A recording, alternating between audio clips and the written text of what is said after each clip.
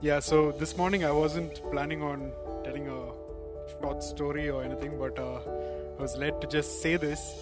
In 2002, when I first came to Bangalore and ARF started, we had one cell group. And in that cell group, I was very, very frequent. That doesn't mean anything, so hear me out. I used to be very happy to pray because I grew up in a Bible believing home and I was good. Those who grew up in homes like that can always say the right things, right? I knew how to say all the right things. And we were praying for this one brother, I forget his name, let's say Ramesh, right? And it was someone's uncle. And we were praying for him for many weeks, so I knew what was happening. It was few rounds of some therapy going on and things like that. So I was all set to pray, and I'm sitting and I'm praying, and there's another brother who's sitting next to me. And as I'm praying, I'm saying, Lord, work in his life and touch him and all of that. And then I don't know if is it the second round or third round. These specifics are sometimes important when you pray. I just said third round and I get nudged. I'm still going on, right? Because I'm in NKJV mode and I can't stop now, right? I just really need to go. So finally I had to look at him. He turns around and says, "Brother, Ramesh passed away yesterday." For some things there's absolutely no comeback. And there's a point to the story. Hopefully I can circle back to it. But that was who I was many years back. So let's turn to the word. And, we have been going through Luke. And in Luke, just a quick introduction before we get to the passage for today. And in Luke, the first section, which was the introduction, we see from Luke 1 to Luke 4, we see how Jesus is called that he will be great. He will be the Son of the Highest on the throne of his father, David. That's where he will reign forever. And there will be no end to this reign. This talks about the kingship of our Lord Jesus. In Luke chapter 2, it talks about how he will be born unto a woman and he will be our Savior, Christ the Lord. That's talking about his son, that he is the Son of Man and that he is our Messiah. And in Luke 3, our Lord God says, "You are my beloved Son, and in you I am well pleased," calling him the Son of God, having the very essence of God, and that he was God himself. So, in that section, we looked at who is Jesus. We just had to concentrate on who is Jesus. And then when we came to the Galilean ministry, which is Luke 4, all the way to Luke 9:50, which we stopped last week, Jesus is constantly talking to his disciples, teaching them, right? He teaches them through miracles. He teaches them by talking to them after that. He's revealing his deity more and more, right? He touches and heals. People touch him and they are healed. He just says a word and somebody is healed. He calms a storm. He heals those who are unable to, beyond redemption. He raises the dead, right? And casts out demons. All of this proving that he is God. The disciples are still confused. We see that they are still confused. They still don't understand what is happening. They sometimes get it, sometimes don't, right? And this is also us. And that is why the question was raised, who is Jesus to you? That is what we had in our discussion groups, right? Who is Jesus to each one of us? How personal is he? Who is he to us? Do we really understand who he is, his purpose, who he is, his characteristics? And many times we do fail at that even now, right? And if we don't understand that, we will not understand the implications of being a Christian. A few weeks back, we saw how the Messiah was the suffering servant. A couple of weeks back, we saw the transfiguration where he revealed his glory. And last week, in spite of all that, the question posed to the disciples was, "Oh, you faithless and perverse generation, how long will I keep proving to you? How long?" And on the back of that is when a time comes, and this is the pivotal time in Luke 9, verse 51, where Jesus turns his focus.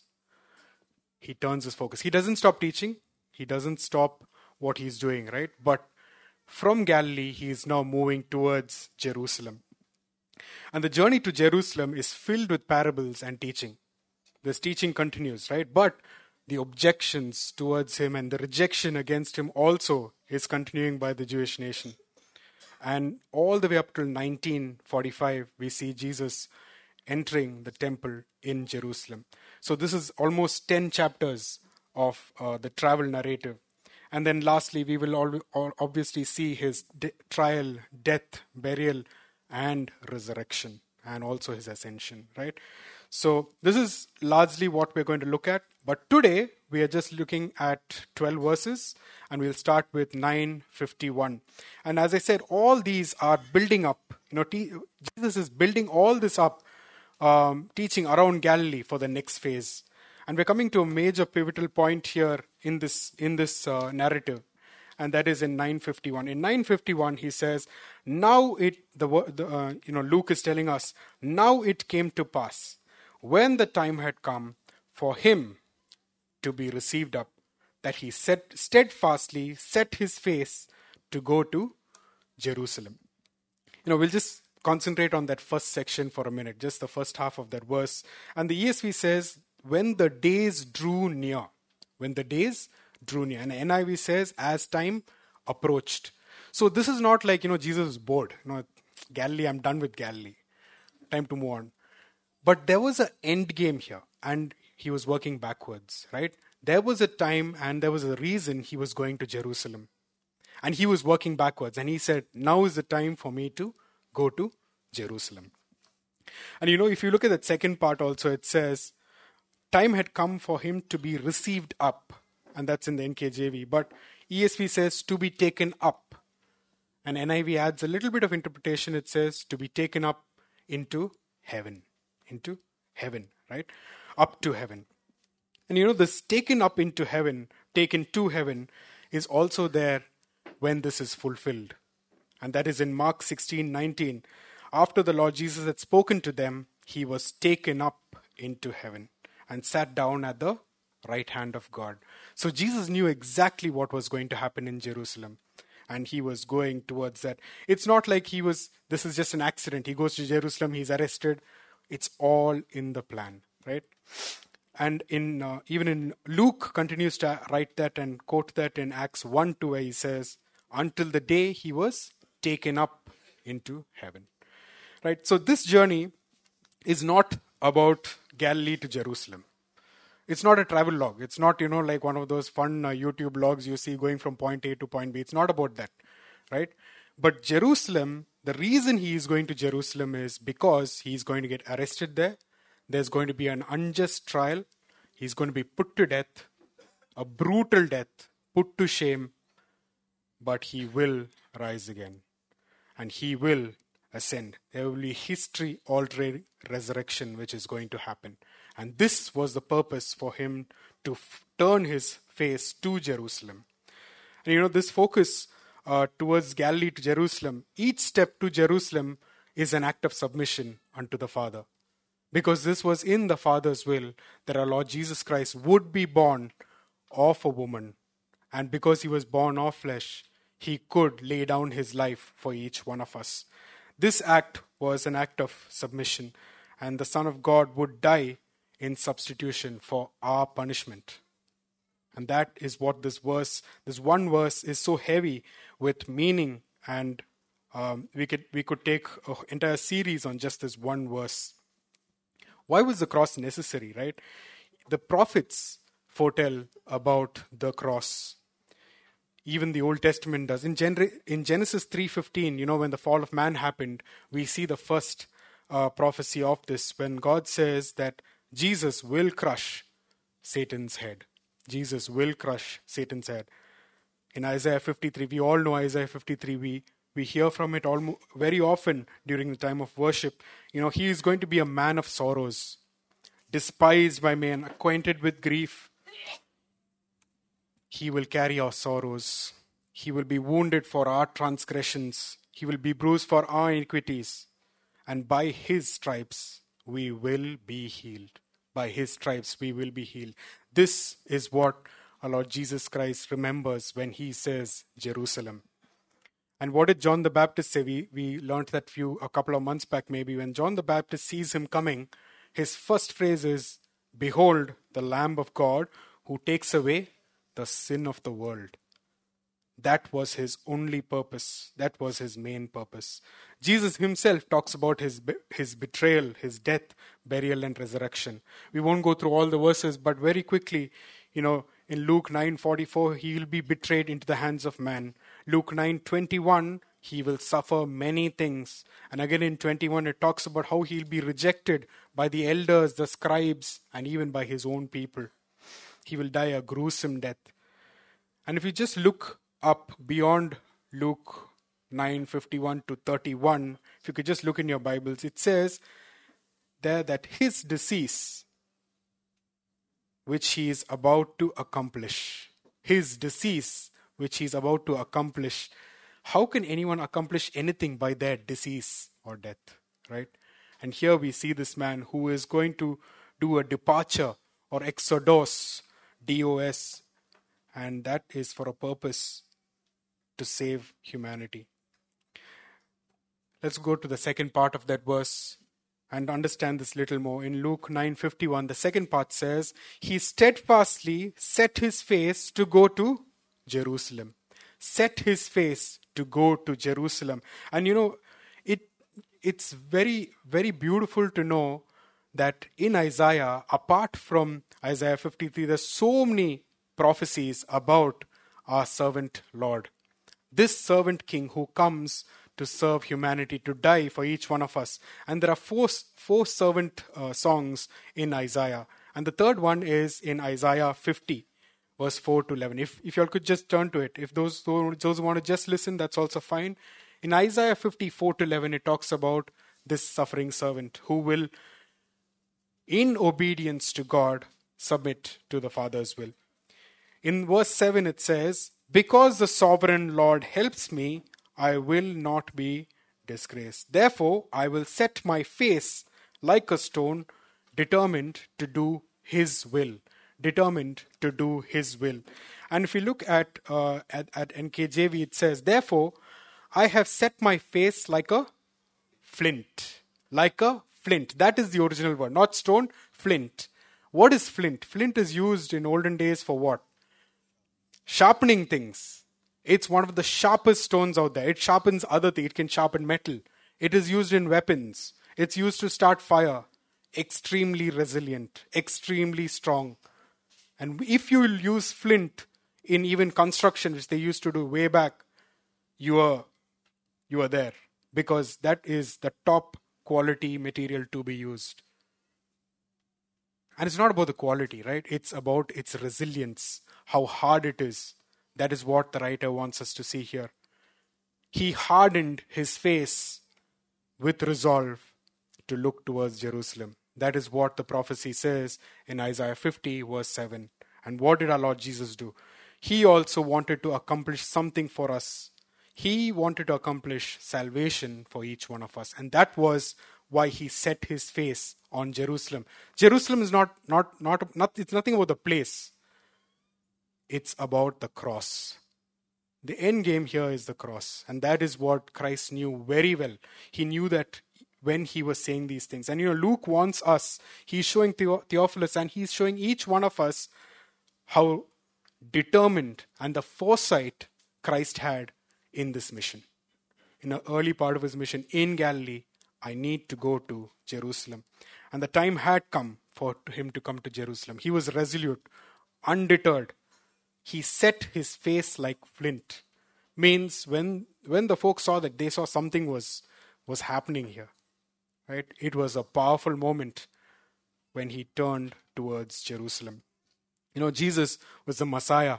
We've been learning that throughout, right? He is the Messiah, the Christ, Son of God, God himself, who had set his face for each one of us to go to the cross. In John 10:11, the good shepherd lays down his life for his sheep. And in Luke 19:10 it says, the Son of Man is come to seek and to serve that which is lost.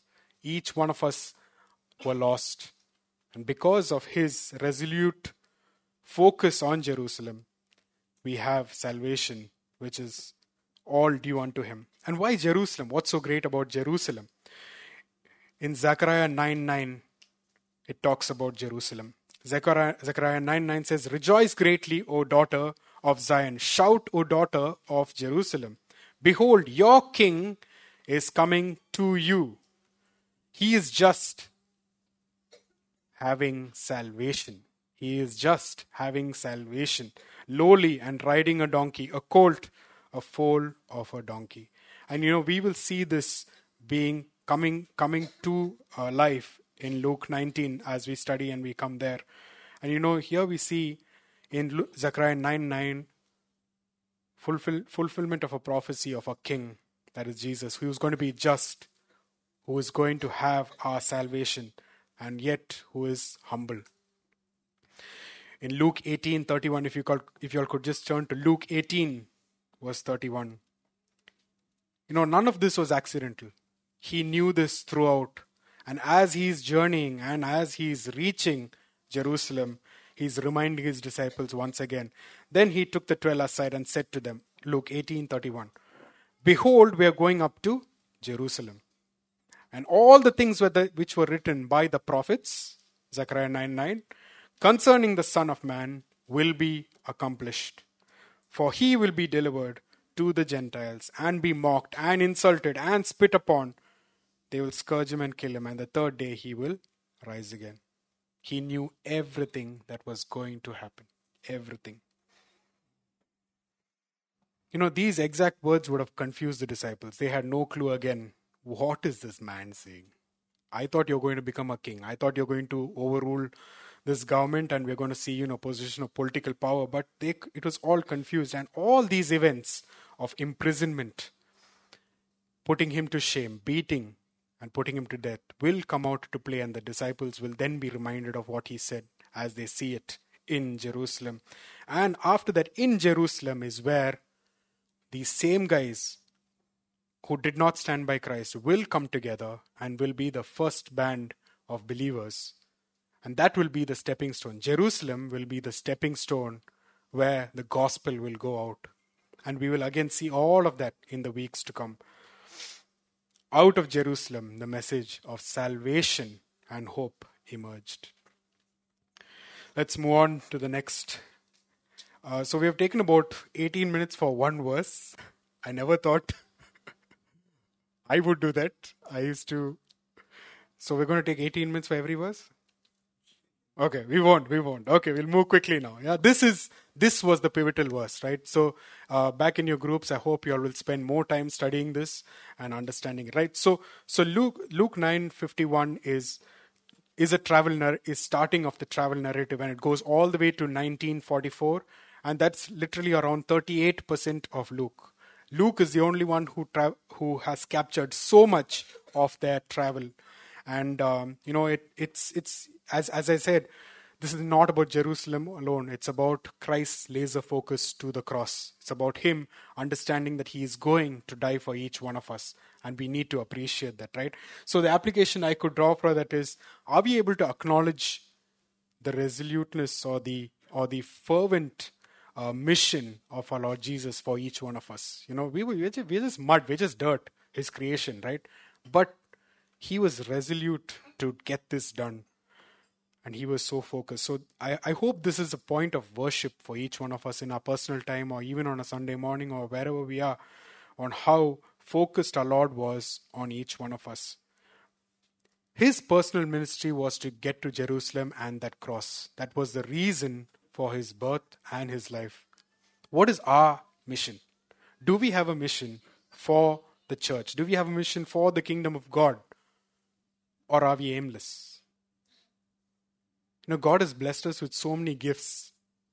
Each one of us has gifts which we can use for the church. I hope we have at least half the resolve of what Christ had, and we have some mission focus. If we don't, please introspect. Please talk to someone who you can try and understand how you can plug into the church, how you can be useful for his kingdom. And those of us who do have responsibilities, are we taking it lightly? Are we hoping somebody else will do it? Somebody else in the team will do it? I need a break. Did Jesus ask for a break? His resoluteness was immediate. He wanted to go immediately to Jerusalem. So I hope we have more discussions later on this.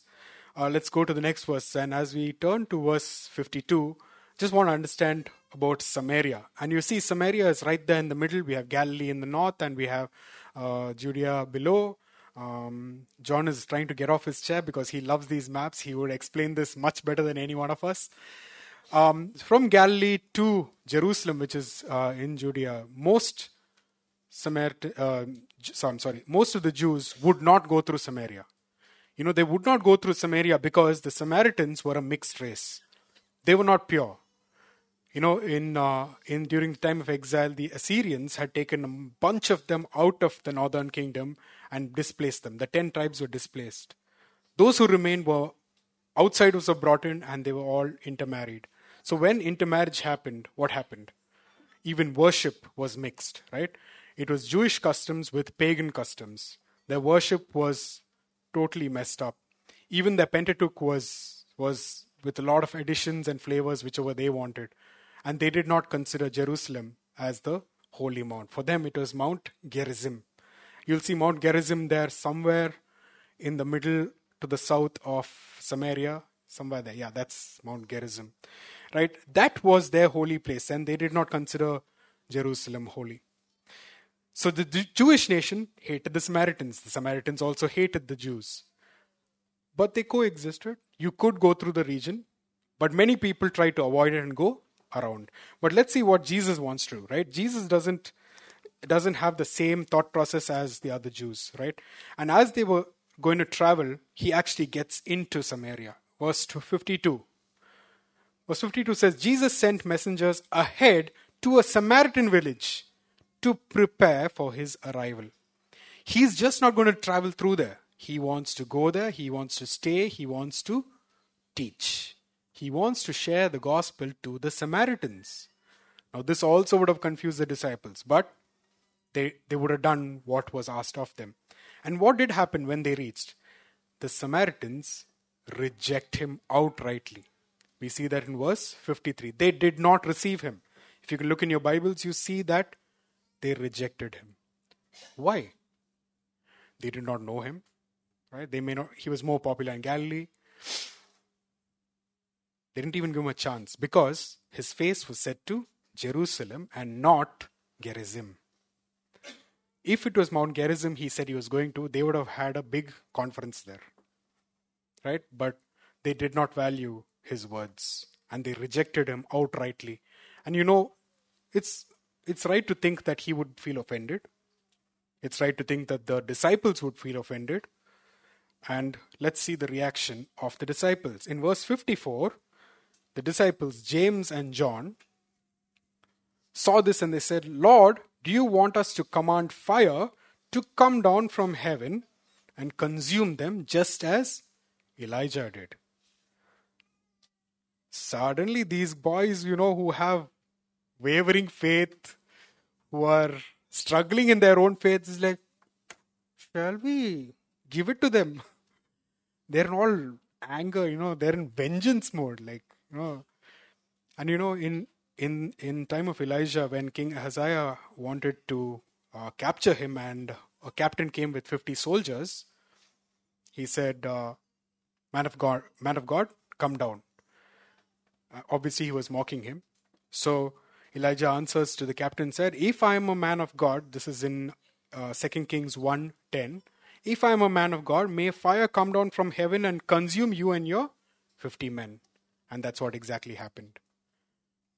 The times were different. And those days, God wanted to make a statement. And there was vengeance on those who were against him. But let's see what Jesus' reaction is, right?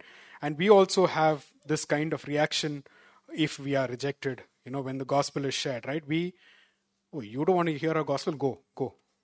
Go, you know what, right? Go die, right? We don't give anyone a second chance because, we have done our part. And, the disciples themselves are struggling as we are, right? How were they rebuked in the past? In 941, in 825, the question is posed, where is your faith? In 941, it says, oh, you perverse and faithless generation. In verse 55, Luke 9:55, but he, Jesus, turned and rebuked them. As they're getting angry and violent, he's like, calm down. No, relax. Just hold on for a bit. He rebuked them and said, you do not know what manner of spirit you are of. This was the acceptable year of the Lord. This was a period where the Lord would show mercy. The Lord was here to save sinners. It was a period of grace and not a period of vengeance. In Romans 14:10-12, the similar kind of questions comes forth to us. When we see injustice or when we see something wrong, we're very quick to pass judgment. And the two questions posed there in Romans 14:10-12 are, why do you pass judgment on your brother? And why do you despise your brother? These are the two questions even we battle with when we face our fellow brothers, right? We are quick to pass judgment. We are quick to despise. But what is the answer or the response given there? It is not up to us. The response is, for even we will stand before the judgment seat of Christ. Even we will stand before the judgment seat of Christ. And each one of us will have to give an account for ourselves. So let's concentrate on our lives, right? And not look to vengeance, not look to put the other down, but let's show grace and mercy. In verse 56 further, we'll see what his true intentions are for these people. The Lord says, for the Son of Man did not come to destroy men's lives, but to save them. Did not come to destroy, but to save them. And after that, what he did? He did not go back. He went to another village. He kept pursuing them. In John 10:10, it says that Jesus came to give us life. That was his purpose, not to destroy. He comes to give life and give life abundantly. In Mark 10:45, it talks about again this phrase, Son of Man. The Son of Man is quoted almost 81 times by our Lord in the Gospels. 81 times, Son of Man. He calls upon his humanity. And when he calls upon his own humanity, we have to understand how humble he is, the creator of this universe, calling himself the Son of Man, and that he came to serve. Contrary to many man-made gods, priests, what is their aim? Their aim is to condemn, right? They want to destroy. They want to be served. Serve me, right? But unconventionally, our Lord Jesus Christ came to rescue us, to restore us, and to serve by sacrificing himself. He sacrificed himself, and that was his act of service. And thereby doing that, he redeemed many. What a wonderful Savior we have. What a awesome God we have. And who's the guy who wanted to pour wrath and destruction on them? James and John, right? But what happens in Acts 8? In Acts 8, John goes with Peter on a missionary journey to where? Samaria. He goes to the very same villages to share the gospel there. And in 9:31, if you all can just turn to Acts 9:31. Acts 9:31. We think that Samaritans are forgotten, lost, good for nothing, right? But in 9:31, then the churches throughout all Judea, Galilee and Samaria. Remember that map we just saw? All three regions, which were with this cold war with each other, had peace, were edified, and walking in the fear of the Lord and the comfort of the Holy Spirit. And they were multiplied. Amazing, right? The same guy who wanted to pour wrath on that region has now become missionary for the Samaritan region. And because of that entire region is now united under Christ. So what do we see here? What did Jesus show us here? Jesus shows us that his face was resolute to save humanity. And not just the Jews, but everyone. And this, and when we face rejection does not mean closure. Rejection is not closure. We have to pursue the ones who are close to the truth. There are many who are close to the truth, and we need to pursue them. And there's a cost to that. There is a cost which will be there to pursue them. Are you going to the next slide, Georgie? So what's our application on this, right? What is our response to the fallen world? Are we the light of the world? Do we have this response that we are the light of the world? What is our response to those who reject the gospel? When they reject it, is it a closed book? Do we stop pursuing them? What is our response to those who know of Christ? Many of them know of Christ. He's a good man, right? Are we able to build on that and share Christ to them? Who are our Samaritans? Samaritans knew Jehovah, right? They knew Yahweh. But they were so close yet so far away. Aren't there folks like that in our circles? Aren't there folks who think that Jesus is a prophet? That he's just a prophet? He's done many great things, but he's just a prophet. He's not God. Aren't there those who think that only Jehovah is God? Christ is not God. Christ is just a son. Yeah, he's done many things, but he only Jehovah. We will only focus on Jehovah. They are so close, and the gospel is so close to them. Those who think that they need to go to the Father through Mary, they are also so close to the truth. No one comes to the Father except through me. Except that's what Christ says, right? I hope we can share to these folks, like the Samaritans, how close they are to the truth. And so many nominal Christians also, Pradeep Daniel version 2002. So close. Yeah. Many of us are nominal Christians. We just come here to the church because it's attendance.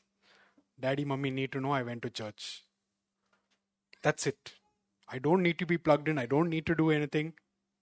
I can just exist and say, I go to CBF. I may go only once in 4 weeks, or once in 3 weeks, but I go to CBF. Are you plugged in? Do you have a personal ministry? Are you engaged with the disciples here? Okay, let's move on to the next section, and that's 57 to 62, and we'll move quickly. And Gospel of Luke is like a discipleship manual, right? This section is talking about what is discipleship, and you'll see much of that in the passages to come as well. In the first section, verse 57, we see this one guy, as they are traveling along, someone just randomly just says to him, Lord, I will follow you wherever you go. As this whole crowd of multitude is going through Samaria, we see that there were no concerts that time. There were no rock stars. There were no pop stars. So this was that equivalent, right? It's a boring place, right? Dry. There's suddenly this group of people going, and there's a lot of hype around it, and it's trending. I don't know where. I don't want to look at the social media experts here, but no social media, right? But this was exciting. Everyone wants to get on the bandwagon, and we see this one guy saying, hey, I'm going to follow you. He has no clue what it means to follow Jesus. And we've seen in the past where when someone comes with a wrong intention, Jesus is able to catch that, and he said, hey, that's not right. And this is exactly that kind of situation. And what is Jesus' reaction? It's completely like no connection to what this guy said. Verse 58. Jesus said to him, foxes have holes. Now, foxes having holes is a good thing. It's not something bad. They are very comfortable in their holes. That's their home. And birds of the air have nests. Birds are very happy in their nests. That's their home, right? And they have that. But the Son of Man, again, the Son of Man, showing his humanity, he has nowhere to go. He doesn't have a place to lay his head. What happened few verses back in the Samaritan village? He didn't get a place to put his head. They told him to get out. He did not have a place to rest his head. And this is what happens when we follow Christ. We will face opposition. And this is not unrelated. It's directly related. Because this guy doesn't know what's the cost to be paid to follow Jesus. He thinks it's all fun and games. This looks really cool. CBF is so cool. We have good music. Get to hang out with a bunch of people. But is that the reason to come to church? Is that the real reason we need to come to church? Let's introspect and ask that, right? And this person did not understand the amount of sacrifice needed to be a disciple. Jesus calls himself the Son of Man, again pointing to his messianic role, pointing to his humanity. And following Jesus will not grant us anything which is positive like comfort or prosperity or fame. The only thing he promises us is struggles. When we follow Jesus, we will have struggles for the gospel. Now, don't look at the struggles you go through because of your sinful life. That's not what it's here. When we struggle for the gospel, when we go through persecution for the gospel, we should understand that we are on the right track. And when we don't face persecution and struggles, the question goes back, are we not doing enough? Are we not doing enough? The next disciple, I don't know how to term the disciple, so I said would-be disciple. I don't, and Scripture doesn't confirm if they became followers. It looks like most of them just fell aside. Verse 59. Then he said to another. Now this is the other way around. The first guy came proactively, but here Jesus looks at one guy and says, "Follow me. Follow me." But he said, "Lord, let me first go bury my father." Okay. I will, but let me go bury my father. Now, let me go bury my father does not mean the father is dead. Because if the father was dead, he would not be on this road show. Because they would be right there and the funeral would be immediate. They don't have freezers back then. Right? He's not on this road show because his father is dead. That statement means, look, my father has his business. It's going very well. And everyone had business. There was no, CGI or Deloitte. If I asked CGI or Deloitte to put their hands up here, half the church would put their hands up. All the Deloitte people are laughing. Okay, listen. There is no corporate work. Everyone is in business. Everyone is in family business. So this guy is like, let me go back, settle my affairs with the house. My dad is going to retire soon. I will take over. Then when he dies, I will take possession of my house and everything. Then I will come. That is what it means here. He is looking at very long term, right? He is very selfish to understand that if I leave now and come, my cousin will take off the business and take my house. Which still happens today, but that's a different story. So, this guy's focus is not about today or now. He wants to get back to his home. And he said maybe later, right? And what's interesting is he says Lord. He's submitting to Lord. He knows that Jesus is Lord. But the very next phrase is contradictory to the first phrase of Lord. Let me first. Let me. He puts himself first. And that contradicts himself, right? There. Verse 60. Jesus said to him, let the dead bury their own dead. But you go now and preach the kingdom of God. But you go and preach the kingdom of God. God wants us to start serving now. Not tomorrow, not next phase, not once I settle down, not once I am little more emotionally better. Nothing of that matters. He wants us to start serving right now. And this message convicts me as well. And I struggle with this as well. We all want breaks. We all want a phase to continue, a phase to complete before we can serve. That's not what God wants. God wants us to serve right now. You go and preach the kingdom of God. In James 4:13-17 talks about tomorrow, right? Tomorrow. But, if the Lord wills, we will live. We do not know anything about tomorrow. Let's not bank on tomorrow. Let's bank on the now. Right? And it's a sin. Verse 17 says it is a sin. If we know what we ought to do and we do not do it, that is a sin. And I'm sure we all know what we ought to do. I'm sorry for the tongue twister, but okay, let's move on to the last guy. And the third disciple, the would-be disciple. Now he's seen these two events and this is all happening quite soon. He's seeing this and he's like, okay, I got this right. Lord, I will follow you. But let me go and say bye to my family. Again, this is not Bangalore. You can't take Uber, go quickly to Martali and come back in 1 hour. They are on the road to Samaria. None of them are going to be anywhere close to this place. At least a half-day walk to go home, say bye, come back. Minimum. Maybe more. He wants to go say bye. Right? And the disciple is again not having his priorities right. And what does Jesus say?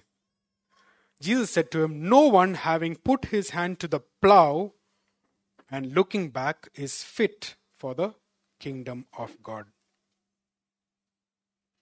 Put his hand to the plow and looking back is fit for the kingdom of God. This disciple is not able to deny himself. He's not able to take an immediate call. It's not only about priority. There's a lack of urgency. There's no urgency. And when it says here, when our Lord Jesus says here, once you put your hand to the plow, when we usually plow, okay, when our ancestors used to plow, when you're driving the bullock cart or, whatever you're pushing it, the moment you turn this side, the buffalo will also go the wrong direction because you have to direct it. You have to direct it. And if you don't look, it's going to go all over the place. Right? And our Lord Jesus is saying is, once you put your hand to the plow, do not look back. There is no reason to look back. And if you look back, it does not mean that you are not fit for the kingdom of God. It doesn't mean that it disqualifies you. That's not what it's saying here. It's not about a qualification for heaven. But what it means is we are not fit for the service in the Lord's kingdom. For serving His church, we will not be fit if we keep looking back. We have to focus on what the ministry God has given us to do. It will cost us time. It will cost us efforts. It will cost us time with our family. It will cost us monetary and material things. Are we ready to do that? And verse 62 has a beautiful connection with 51, if you can look in your Bibles. Verse 62 has a beautiful connection with verse 51. What does it say there? It says, Jesus is saying there, we should not turn back. And what did Jesus do in 51? He set his face steadfastly to Jerusalem.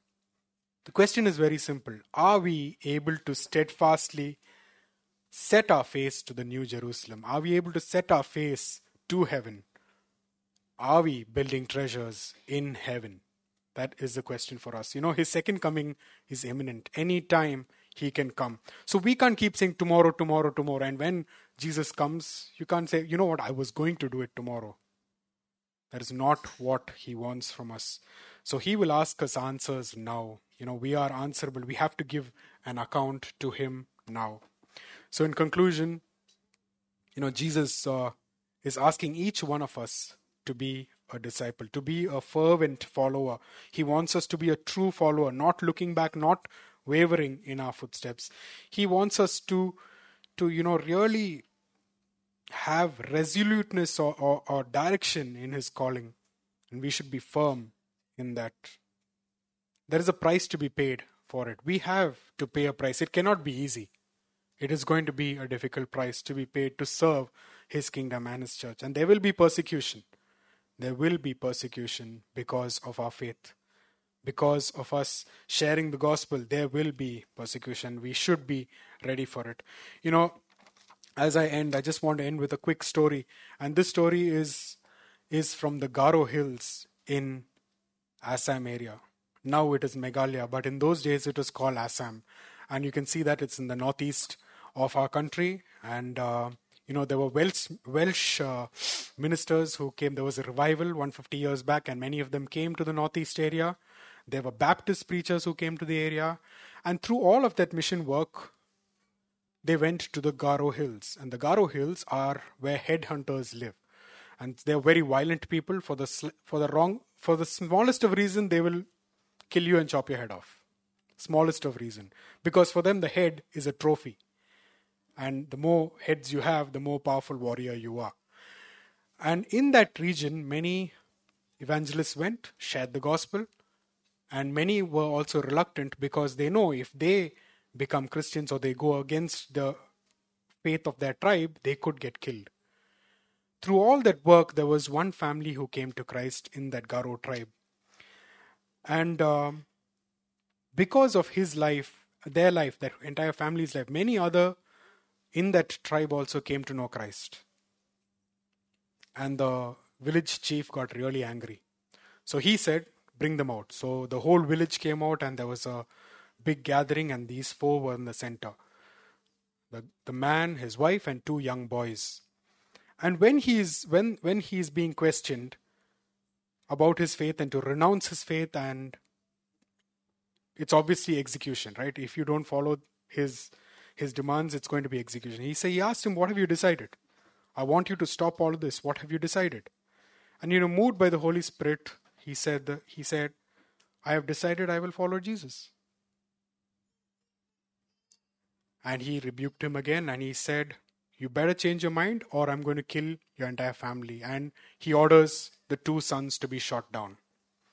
And as the two children are lying on the ground with arrows in their body, he asks them again, no one's going to follow you because this is going to be their fate. I want you to renounce your faith and stop this right away.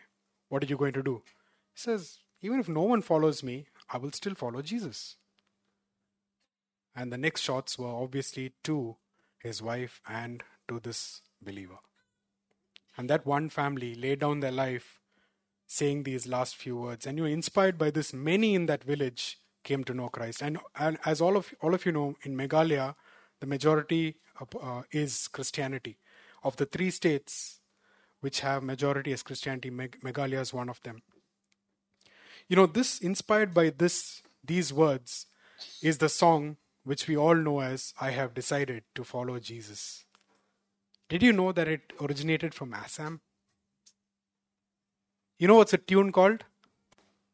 The tune name is Assam. You can research it yourself. Who wrote it, we do not know. It's anonymous. There are many stories on who wrote it, but everyone knows it originated in Assam because even in the 1920s and 30s and 50s, this song in Assamese resonated in the region.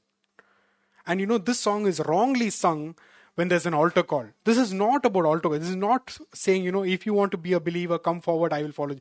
This is not about that.